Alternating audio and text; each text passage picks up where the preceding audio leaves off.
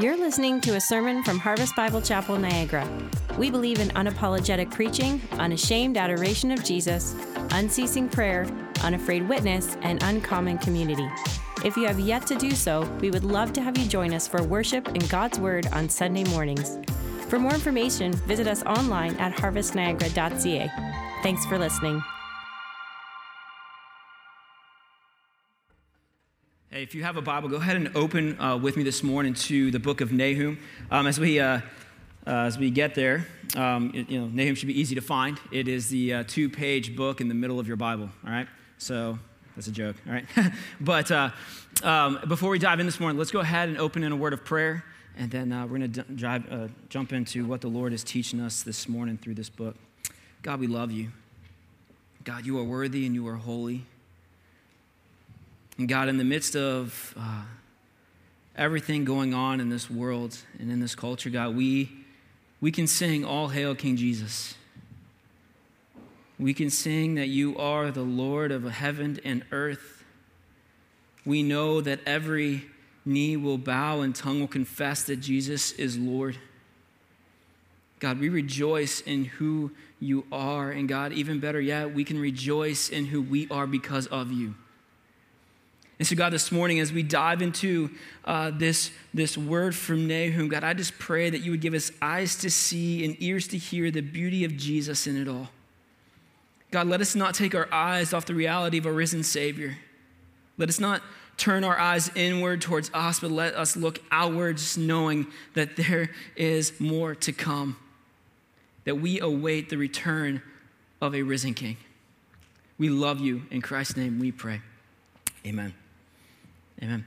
So again, as you guys get to Nahum, before we really get in there, I just kind of find it fitting that this is my last sermon to you guys as a congregation, talking about the glory of the Lord, right? It is that reality. It's a reminder that evil exists, but that God is still in control, and that, guess what? We will prevail. It's a reminder that all these things are happening around us. We really don't understand them all the time, but we know that God is good. And we have the gospel of a resurrected Savior, and this isn't our final home. This is all culminating in this book. It's a great message for me personally, at least to go out on. So it's one that I'm happy to leave you with our families and with our students. And students, I know it's difficult. Just know that I love you.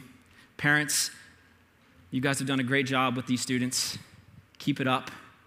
I love them greatly. So thank you for entrusting me with their care for the past 2 years. And we know that God's going to continue molding them and shaping them into his image, right? So, it's a great honor doing that. And guys, during your Canadian winters, as you think of me, just remember that I'm going to be in shorts, all right? So you guys can enjoy that one. So, but with that, let's get you and everyone else on page this. So in 1959, a guy named Charles Dickens wrote a book called A Tale of Two Cities, right? And it's probably one of the most famous introductory lines of literature. Who knows what it is? It was the best of times, and it was the worst of times. And as a side note, if you don't hear that in your head with some sort of soft British voice, you're doing it all wrong. All right, but I'll tell you what. As I read the book in Nahum, I couldn't get that line out of my head, and that's kind of where we got the sermon title, "A Tale of Two Cities." Like many of you, I only knew the first lines of the book, so I looked up the first paragraph in the first page, and ironically, it fit right in line with kind of the message of Nahum in some way. And here it is. Here's the first paragraph, in case you guys were wondering. It says this: "It was the best of times, and it was the worst of times. It was the age of wisdom. It was the age of foolishness. It was the epoch of belief, and it was the epoch of incredulity. It was the season of light. It was the season of darkness. It was the spring of hope. It was the winter of despair. And we had everything before us, and we had nothing before us. We were all going direct to heaven, and we were all going direct to the other way." That's the first paragraph of A Tale of Two Cities. And I look at this and I see such that theme of contrasting realities, and which is what we're going to see here in Nahum. And often we struggle to figure out which side of reality we're going to be on.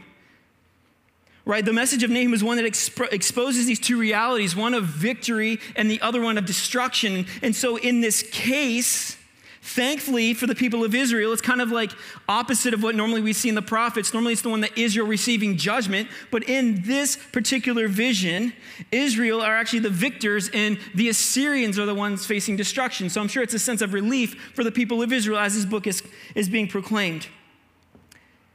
And so we see that the name Nahum actually means comfort or consolation, which is exactly what Israel is going to get out of this prophetic letter.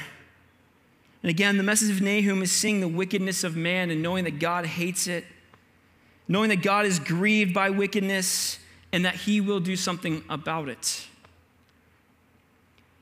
We're actually going to look at this book from a kind of start and middle kind of flow, just so you guys know. So I'm not going to go right through the book because I think some of these different components are going to build onto each other in a different way. But we're going to be reminded of God's patience, the destruction of Nineveh. We're going to call on the people and how God calls on the people of Israel. So let's look at verse 1. It says this, an oracle concerning Nineveh, the book of the vision of Nahum of Elkosh. So we know two things about Nahum as a person. One, he has an oracle concerning a vision that he had of Nahum and that he was of Elkosh. How do we know that? It's in the text. What else do we know about Nahum? Absolutely nothing, okay? We know nothing else of the prophet Nahum outside him as a person. But here's the thing. The lack of knowledge of who we know about this prophet is nothing in comparison to his message, right? And so he said he had an oracle. Right, so this word oracle actually means, if I can find it in my notes, there we go. Right, the oracle means burden or announcement. I should have known that, but that's okay.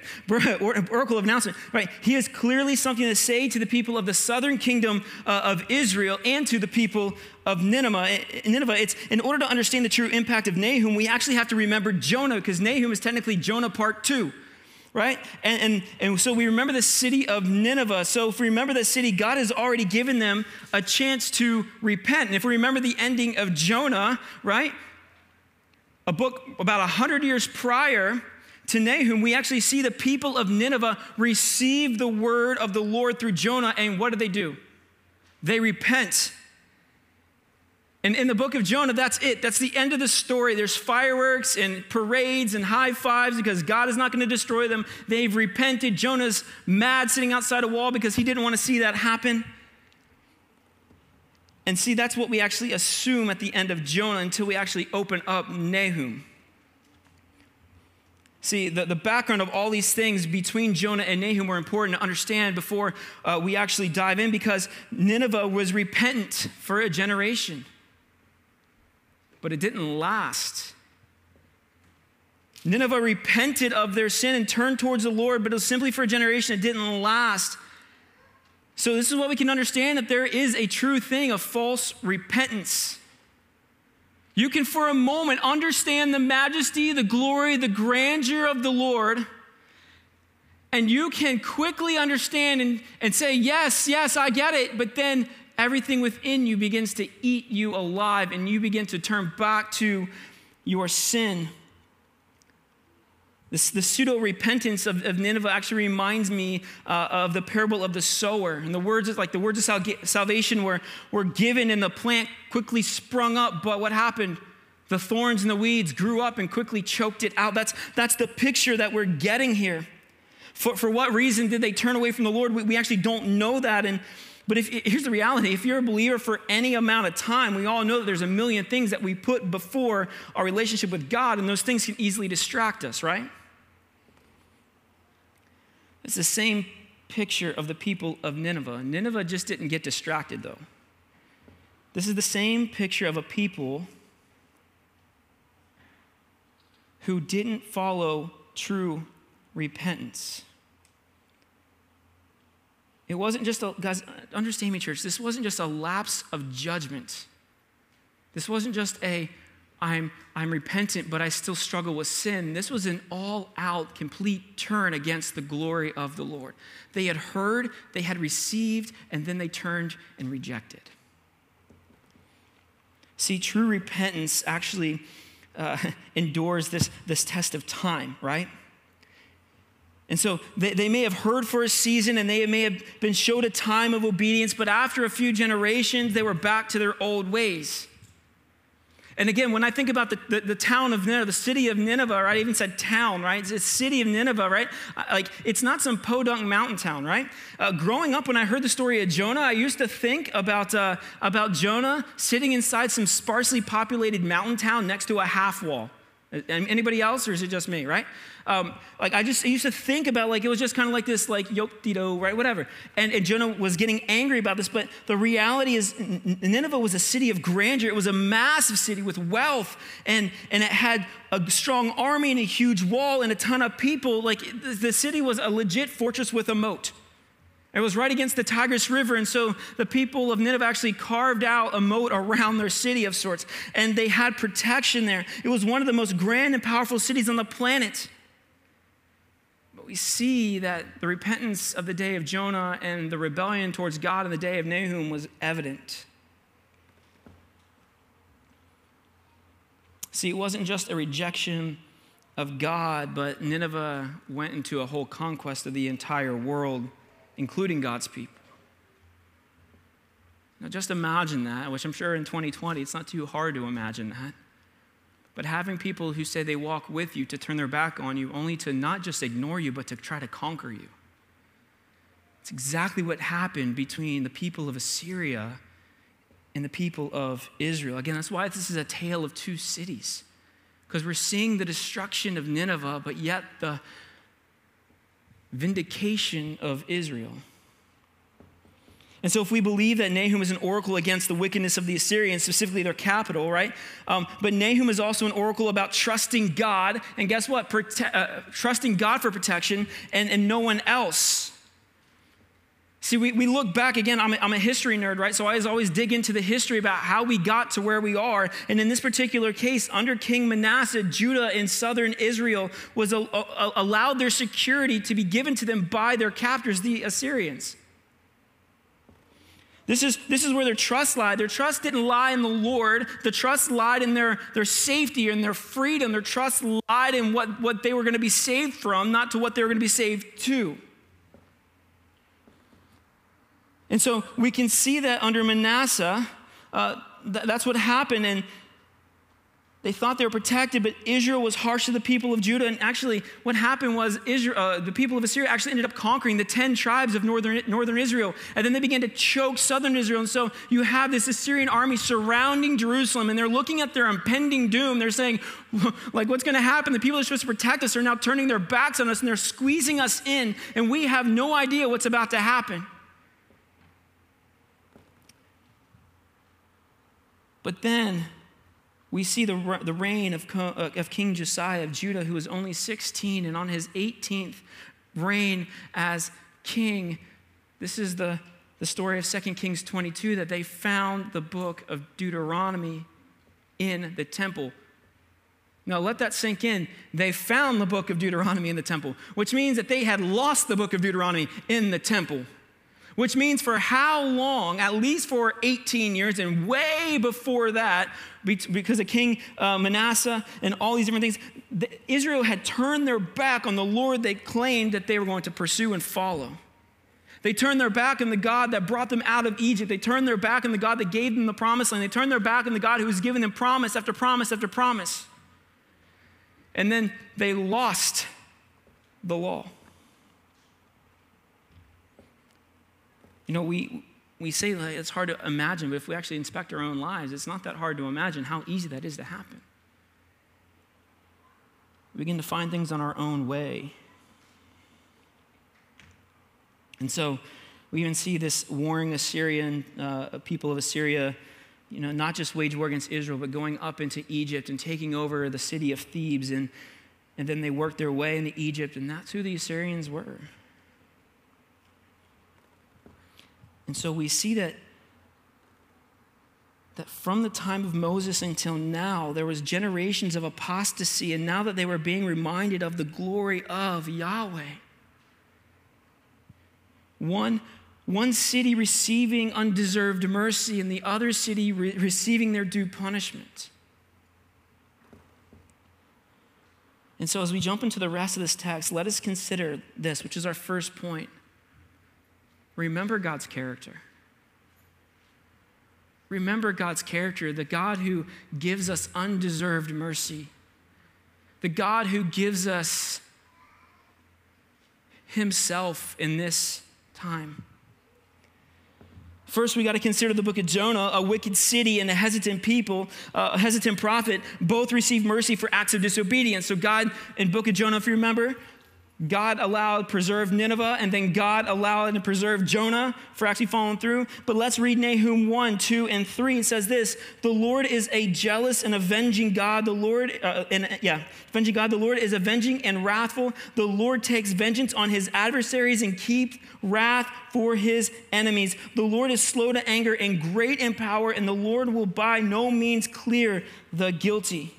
So reading that passage, what does the Lord say about himself? That he is jealous and that he is avenging. And understand this, like when God says he's jealous, he's not talking like he's a 13-year-old boy whose crush doesn't like him back, right? He's not talking about these. It's not like some schoolyard jealousy.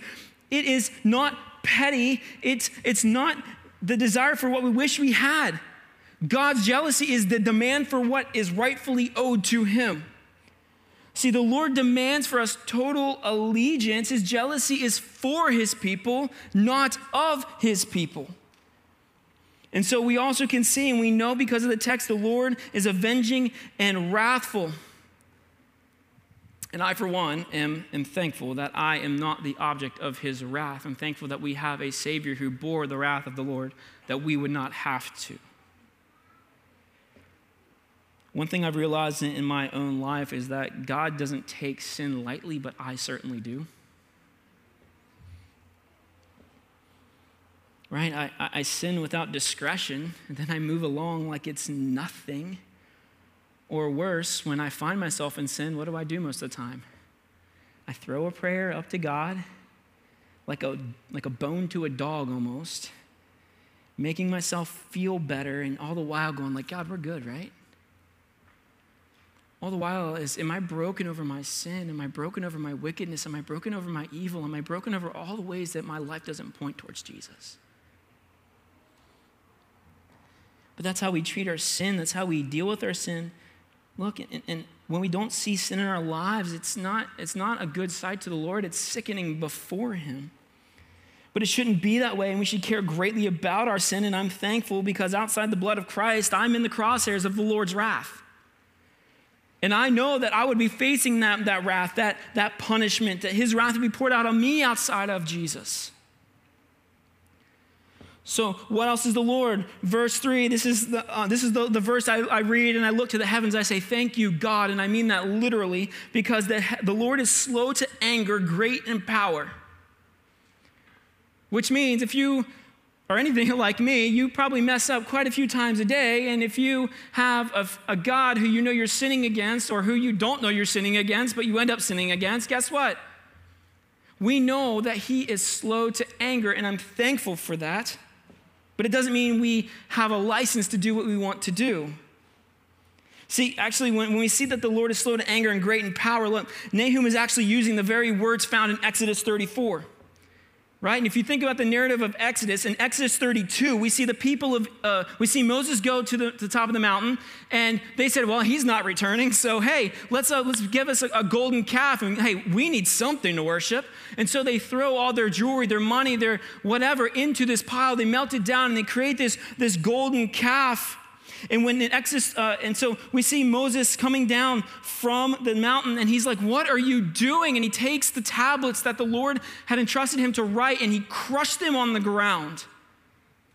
And in Exodus 34, we actually begin to see God command Moses to remake the tablets. He's like, look, I know you broke them. I know you're angry, rightfully so. I should be more angry than you, but here's the thing. Remake the tablets and rewrite what I tell you. That is a picture of a God slow to anger. Look, in the very moment when God could have written Israel off, in the very moment when he could have realized that their hearts were so inclined to want an idol for a few moments of their leader not being there, he showed mercy. In the very moment where he could have just said, you know what, we're starting over. Like, I'm going to find somebody else. I don't need you. I don't want you. Like, you guys can't even keep it together for 3 days. But he showed mercy. But see here, when Nahum actually uses Exodus 34 in this verse 3, he actually cuts the verse short. Exodus 34 says this: The Lord, a God merciful and gracious, slow to anger, and abounding in steadfast love and faithfulness, keeping steadfast love for thousands, forgiving iniquity and transgression and sin, but who will by no means clear the guilty, visiting the iniquity of the fathers on the children, on the children's children, to the third and fourth generation. That's the fuller picture of what Nahum is trying to say. But I guarantee you, when Israel read that, they knew exactly what he was talking about. They knew the fuller picture, that he is graceful, gracious, and merciful. He is abounding in steadfast love, but he will by no means clear the guilty. Guess what, church? I know we feel like sometimes we get off scot-free because we feel that we're cleared of blame, but we're not. The only reason that we're cleared of blame, and I put air quotes on that, is because Jesus took the blame for us. So you're only cleared because of Jesus' obedience on the cross. Not because of what you've done, not because of your church attendance, not because you're singing well, not because of whatever. It's because of Jesus. And we can't miss that in this entire book. He will have his vengeance on his enemies and the enemies of his people. So look, according to the book of Nahum, who is guilty? Well, in the Old Testament, again, we're used to hearing that it's Israel, but while look, Israel's not doing too great at this point, right? Like they're just coming out of like idolatry for generations. They're not doing too hot, but the Lord is seeing their walks towards obedience, and he is seeing the enemies of Israel beginning to come around Jerusalem, and God takes action. The Lord makes it clear he's going to destroy Nineveh. God wants Israel to know this, that there is an end and there is a victory. And that's their second point, right? There is an end and there is a victory. See, the first time Nahum actually addresses Nineveh in this book is actually in verse 9. It says this: "What do you plot against the Lord? He will make a complete end. Trouble will not rise up a second time." Verse 10 even goes and says, "For they are like entangled thorns, like drunkards as they drink. They are consumed like stubble fully dried." See, trouble will not rise up a second time. This points to the wickedness of the repentance from Nineveh the first time when Jonah was prophesying to them. He will not allow their destruction to continue. He will not allow their oppression of Israel to continue. But what I love about Nahum says to Nineveh, it says, look, he said, "What do you plot against the Lord?" This is a contemporary version of like, look, what do you got? Like, please, like, enlighten me, like tell me, right? What do you have even remotely close to the glory and the majesty and the power and the might of the God of Israel? Like, this is Nahum's challenge to the Assyrians. This is Nahum's challenge to the city of Nineveh. And again, this wasn't like a throw a stone at your, not making a mark. This is a direct challenge saying, look, you want to go? If you want to surround us, if you want to fight, what do you have that's going to conquer us? And in their pride and in their arrogance, people like the Assyrians are going, I can show you what I got. Set up the siege tower. Set up our chariots. Set up our lines. Set up our flanks. Set up everything. We're going to attack. But see, so often when people say, what do you got? The first thing we say is, well, let me show you my resources and let me show you my power, rather than saying, let me show you my God. And so often we miss that reality. Like, that's the ultimate challenge. Let's look at verse 12. It says this: "Thus says the Lord, though they are at full strength and many, they will be cut down and they will pass away. Though I have afflicted you, I will afflict you no more." See, Nahum even says that God knows you're at full strength. Nahum looks at the people of Assyria and says, I know that you're at full strength. I know you're at the peak and the height of your power. But you know what? It doesn't matter. It's where he wants you so that when you fall, you will have no excuses.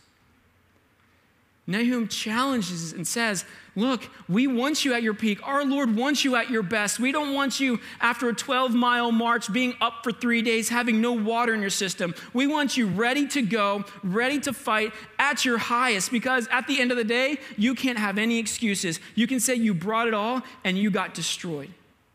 That's how Nahum is starting to frame this argument when he's talking about the people of Nineveh. And I love this, verse 14, it says this, the Lord has given commandment about you. No more shall your name be perpetuated. For the house of your gods I will cut off the carved image and the metal image. I will make your grave, for you are vile. Look, no more shall your name be perpetuated. This is the picture of what actually happens to Nineveh. God was so against them and their descendants that no one actually was around to bear their name, because after the fall of Nineveh, quickly we see the fall of the entire Assyrian Empire in history. God will be so against them that no descendants will bear their name. He will wipe them off the face of the earth. They will stand as a symbol of what God can do, and they will stand as a symbol of only what God can do. Nineveh will be exposed. Nineveh will be destroyed. And again, this isn't lost on the Assyrians. Mind you, like when the Assyrians conquered a city, they didn't take prisoners. When the Assyrians conquered a city, scholars of antiquity actually said that the Assyrians would go in, siege a town, they would completely depopulate it, men, women, and children, and they would reestablish the city as their own. So when the vision of Nahum includes Nahum saying, oh, by the way, you're going to be wiped off the face of the earth, you're not going to have anyone to bear your name, no one's going to perpetuate you anymore, they're getting the picture. They might not believe the picture, but they're certainly getting the picture. See, in a few minutes, we're going to see how the destruction of Nineveh would actually take place. What Nahum said would happen, happened. Nahum's not writing this destruction after the fact. Nahum is actually writing this before it happens. The city was, in fact, destroyed beyond all recognition. See, God used the Babylonians to actually accomplish his purposes. He didn't rain fire down from heaven like he did with Sodom and Gomorrah. This time he actually used wickedness to drive out wickedness. Right? The Babylonian Empire sieged the city in the year 612 BC. In the entirety of chapter 2, we see that Nahum described this very battle in the fashion that it actually was going to happen. This wasn't him writing after the fact. It was him proving the supremacy of the Lord over all of creation. Now, I want you to understand this too, right? This isn't like a repent and God will relent type of prophecy. He's already had that with the people of Nineveh and Jonah. It's not that type of prophecy. And in fact, God's just like, you know what? Too little, too late. You had your moment. You even turned to me, but you forgot me and you left me. So this isn't a repent and relent type of prophecy. It's the outpouring of God's wrath on those who chose to rebel in the face of the opportunity that was given. God is saying it's too late. This is Israel, you need to watch this type of moment.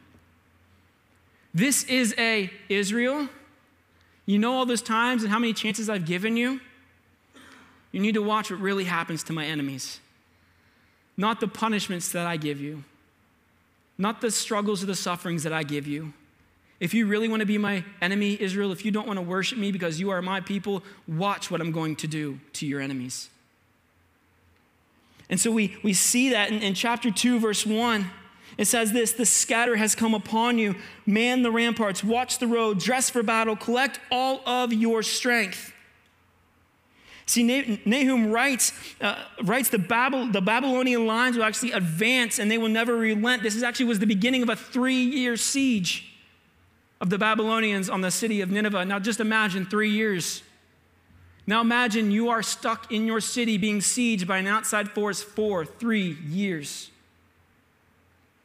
Constant fighting, constant battle for 3 years.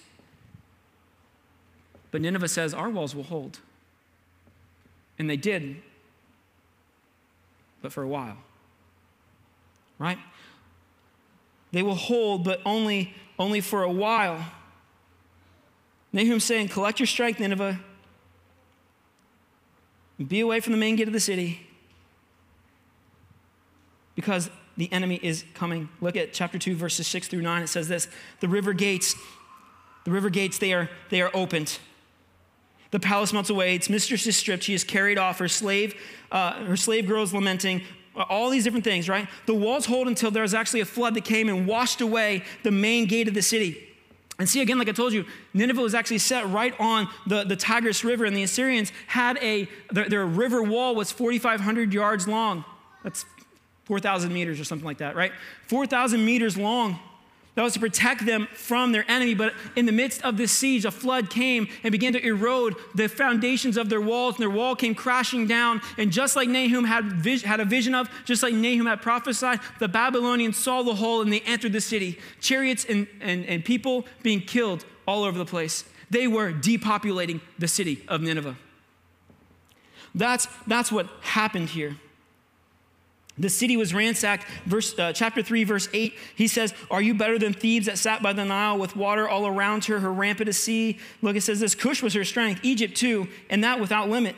Put and the Libyans were also her helpers. All that is saying this is that not long before Nahum's writing, the people of Assyria actually went and they conquered Thebes, and they took the city.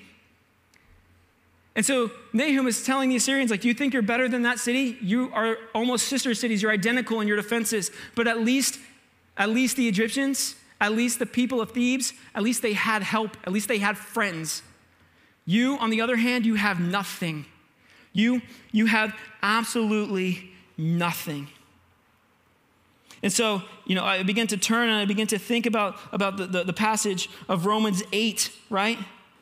Because the Lord says something that's absolutely terrifying and something that I hope I never hear in my life. They had something where it says this, you don't have allies, and quite frankly, I am against you. Like when the Lord drops that line, it's like the ultimate mic drop against people. Like, look, you don't have friends. And by the way, not only do you not have friends, but I'm against you. The Lord of heaven and earth, the God of all creation, the God of Israel is against you. He says it twice. He says it in chapter 2, verse 13. He says it in chapter 3, verse 5. In those 4 words, the God of Israel was proclaiming that Nineveh's fall wasn't a sole act of war, but it was an act of God. I am against you. And so the city that once understood the reality of God now stands opposed to the very God that they repented to. And their false repentance, their faux repentance, put them in the crosshairs of the God and the people whom they now attacked. And so that's why I'm reminded of Romans 8. For if God is for you, who can be what? Against you. But if I'm forced to understand that way, I'm also forced to understand the opposite direction, that if God is against you, then you have no chance.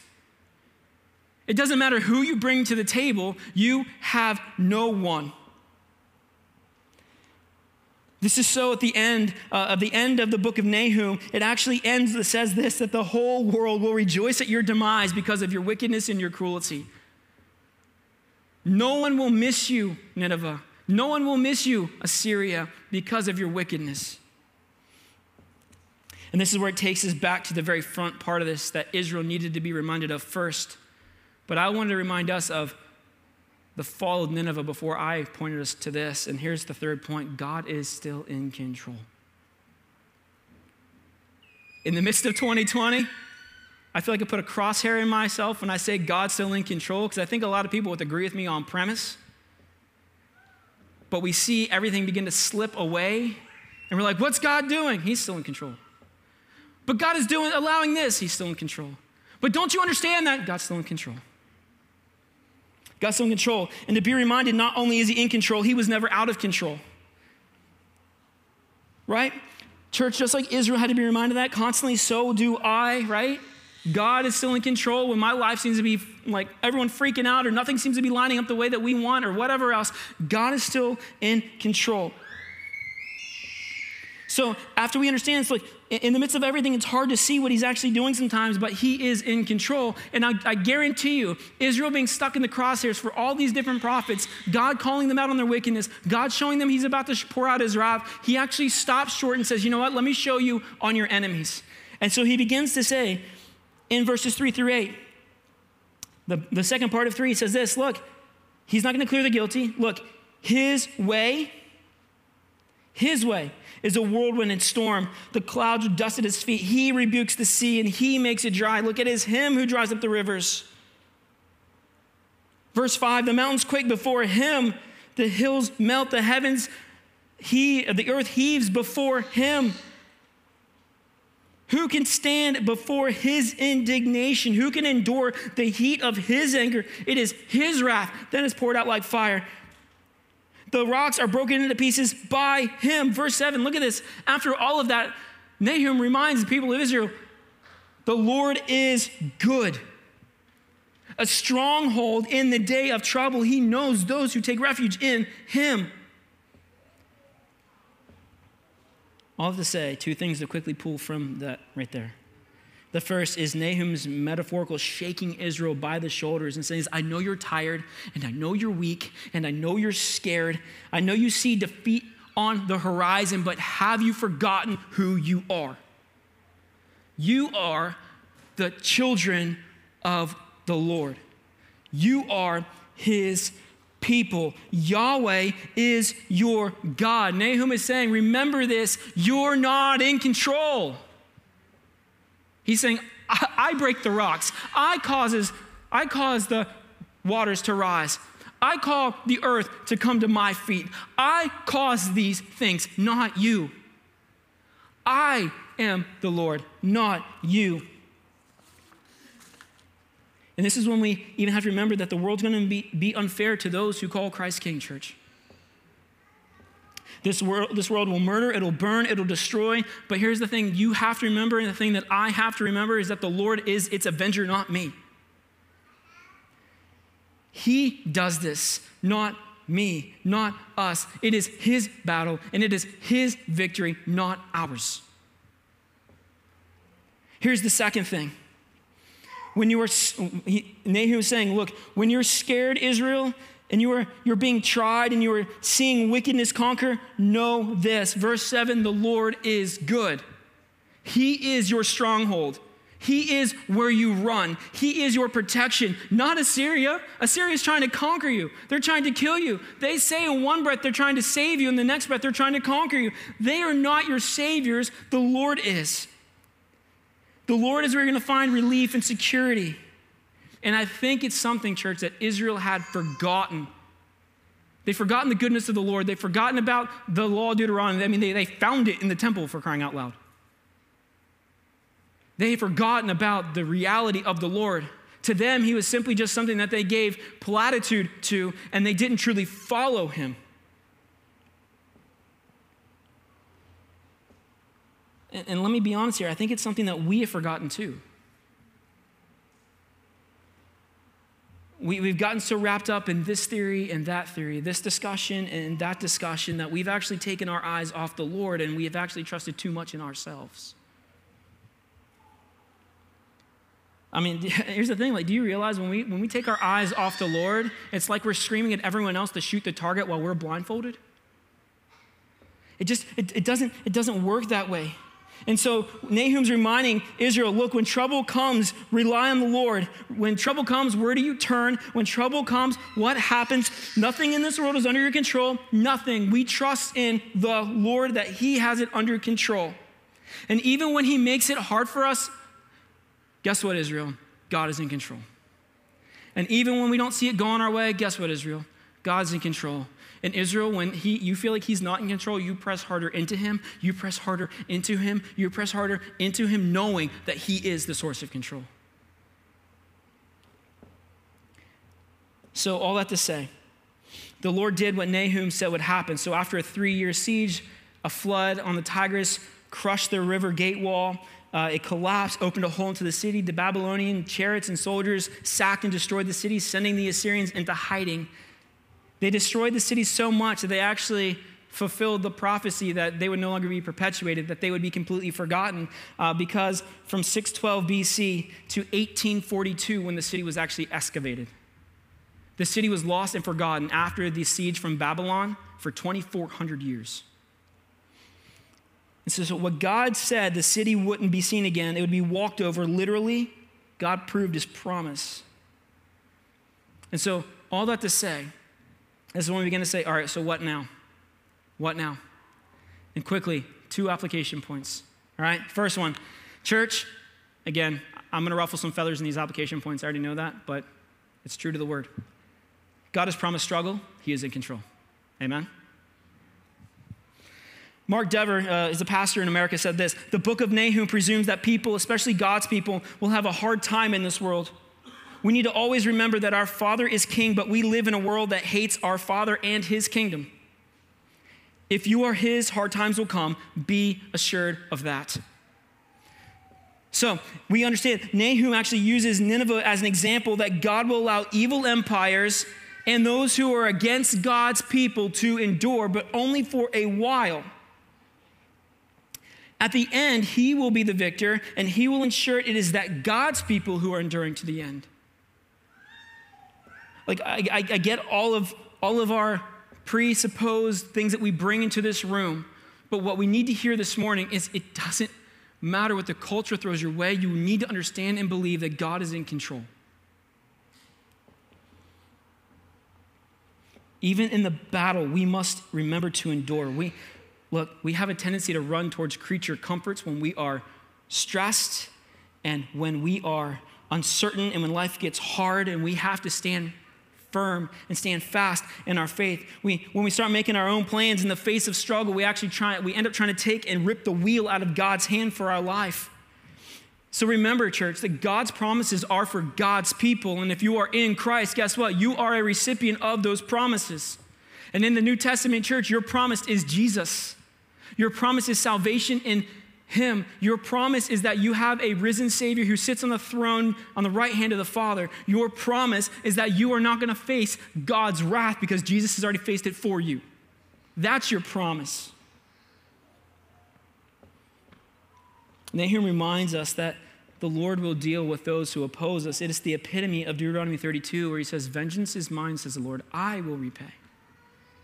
And again, like, I kind of say that not that verse tongue-in-cheek, but this tongue-in-cheek, like, I struggle with that as a person, and it might just be the fact that I'm an American, right? Because we're always like, go get them, right?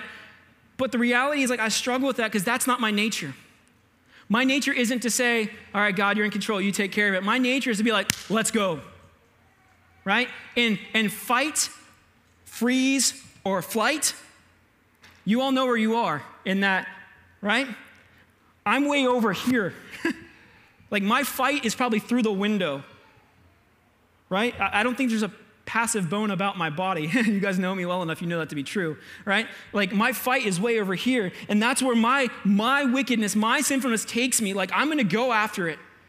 But I can't do that because I need to understand that God's in control. And the moment that I start going through the window to fight, man, that's the moment I start saying, God, I got it, not you. You sit back. Let me take care of it, right? Now, look, what I'm not saying is this. We're not passive. I'm not saying we sit around twiddling our thumbs going like, yeah, God will take care of it. We're good. No, church, we fight against sin, we fight against evil, and we fight against it hard. But we do that knowing that the Lord's in control, not trying to take over every single thing. Look, as a man, as a husband, as a father, like, that's something I have to battle, right? I try to take control. Guys, we try to be the solution on everything. Our wives tell us a problem, and we try to fix it instead of listen, right? I try to fix the world and do so little for it. Guys, it's like taking a cup to the ocean and carrying it home and thinking you made a difference as you pour it down the sink. I'm not going to lie, it's often uncomfortable, and it makes us nervous that we really aren't the final determination of our lives, right? Innately within us, we are terrified the fact that we don't have the final say over our lives. You don't have the determination if you have the final breath of your life. You don't know if you're going to breathe your next breath. You don't know if you're going to make it home. You don't know if you're going to make it through the week. You are not the final determination of your life. The Lord is. And so we need to remember, church, that God has promised the struggle, but he is in control. You know, we live in a world of things like abortion and inequality and rampant wickedness and human sex trafficking and worldwide slavery. And you know what? We end up worrying about the petty things, the ridiculous things. We hold on to the little petty things and we make them significant. But here's the reality. Do you know why we do that? It's because in the petty and in the ridiculousness, the things that we make significant, it's because we think we actually can hold on to a sense of control. We're going like, no, I got this. This is my thing. I'm going to hold on to it. I'm not going to let go. And that's where we end up coming. Because when we look at the larger problems of life, we feel helpless, but the things that we feel like we can control, we grasp onto and we refuse to let them go. And the Lord's going like, God, I'm over the big and I'm over the small. What are you doing? And that's why we do it. And even as I think of control, like, and the world telling you to take control of your life, I think one of the biggest idols in North America is self and person. Self-worth, self-importance, personal freedom. We clamor for these things like they're innately ours. You know, we live by the life, peace, and pursuit of happiness. And the church, I hate to tell you, that's the U.S. Declaration of Independence. That's not Jesus. Yes, a byproduct of living for the Lord is life, is peace, is happiness, but those things are a product of Him. It's not about us. See, Jesus has promised us tribulation and salvation, nothing else. Right? In fact, the only freedom that we've been promised is actually promised to us in Christ. Galatians 5, it is for freedom Christ has set you free. Stand firm, therefore, and no longer bind yourself to the yoke of slavery. That is what we're free in. We're free in Christ, and we're free from sin because of Christ. And guess what? Even in that, He still has the control. In an odd sense, it's freeing because we know that He's in control, and He's in control of all of it. And so I implore you, if you believe that, live it. Don't freak out. Look to the heavens and know that the Lord is holding you with His mighty right hand. Quickly, here's the second and last thing. Notice our victory is found in Him. Knowing God is in control doesn't make us passive. I'm not saying that we don't sin against evil. Again, like I said, on the contrary, we wage war against every type of sin and evil, but in the midst of the fight, do not forget it's not you. So if you have victory, it's only because God has allowed it. Nahum 1:2, it says, the Lord is jealous and avenging. The Lord is avenging and wrathful. He takes vengeance on His adversaries. He keeps His wrath for His enemies. That's not your job. So in the midst of a crazy 2020, I implore you not to forget the gospel. As this is my last sermon to you guys, I implore you, do not forget the gospel. As we begin to understand this world, do not forget the gospel. Remember to imitate Jesus, who was low and who was gentle. He was broken, He was grieved, but He was gentle. He was powerful. He was a warrior. This is a time to proclaim Jesus, church. In the midst of everything, in the midst of the chaos, in the midst of the confusion, this is a time to point people to where and who you believe is in control. And so that's when I say our ultimate victory is found in Christ. And I know it's easier said than done, but trust me, there's things in my life that I have to battle against not to let come out, and I implore you to do the same because God is in control. So, over the past several weeks and months and all these different things, if we believe that ultimately our victory is found in Christ, I've talked to so many people, some of you guys in this room, who can swear up and down that the Lord is doing something big. He is preparing His church for something. And you know what? This might be that He's coming soon. And if so, we say what? Come, Lord Jesus, come. But in the midst of all that, know that our job is the proclamation of the God who is coming. So, all that to say, the destruction of Nineveh wasn't the end of the struggle for Israel, because then Babylon took over the role of the Assyrians in Jerusalem. There's a commentator that says Babylon's victory over Nineveh is a picture of God's victory over Israel's archenemy. But I say this, the Lord is still tearing down strongholds, and in this world, church, you're never going to find a utopia. In this world, you're never going to find some Christian utopia where it's going to be like, you walk through the doors and angels singing and everything's perfect. And you're like, well, hello there. Like, it's not going to work that way. The Lord is still tearing down strongholds. He is still changing lives. He is still conforming people into the image of His Son, Jesus. He's still showing the world that He is great and that He has given his mercy, that he's restraining his wrath. He is showing his power and his might and reminding Israel and us that he alone is worthy to be considered our king. Amen? Amen. So let's remember that, church. Let's pray. God, we love you. And God, you are so good. God, in the midst of everything, I just pray that we would be reminded through the reality of Nahum that you are reigning supreme. God, knowing that you are the one in control, knowing that you are the one who is our stronghold, knowing the one that is our protection, and God, knowing that you have destroyed the enemy, you will continue to destroy the enemy, God, and we know for the eternal, God, we know that the enemy is already in your grasp. So God, we don't sit around hoping that you win. God, we sit from a place of victory already. So God, I pray that we would allow our hearts to get to that place this morning. We love you. It's in Christ's name we pray.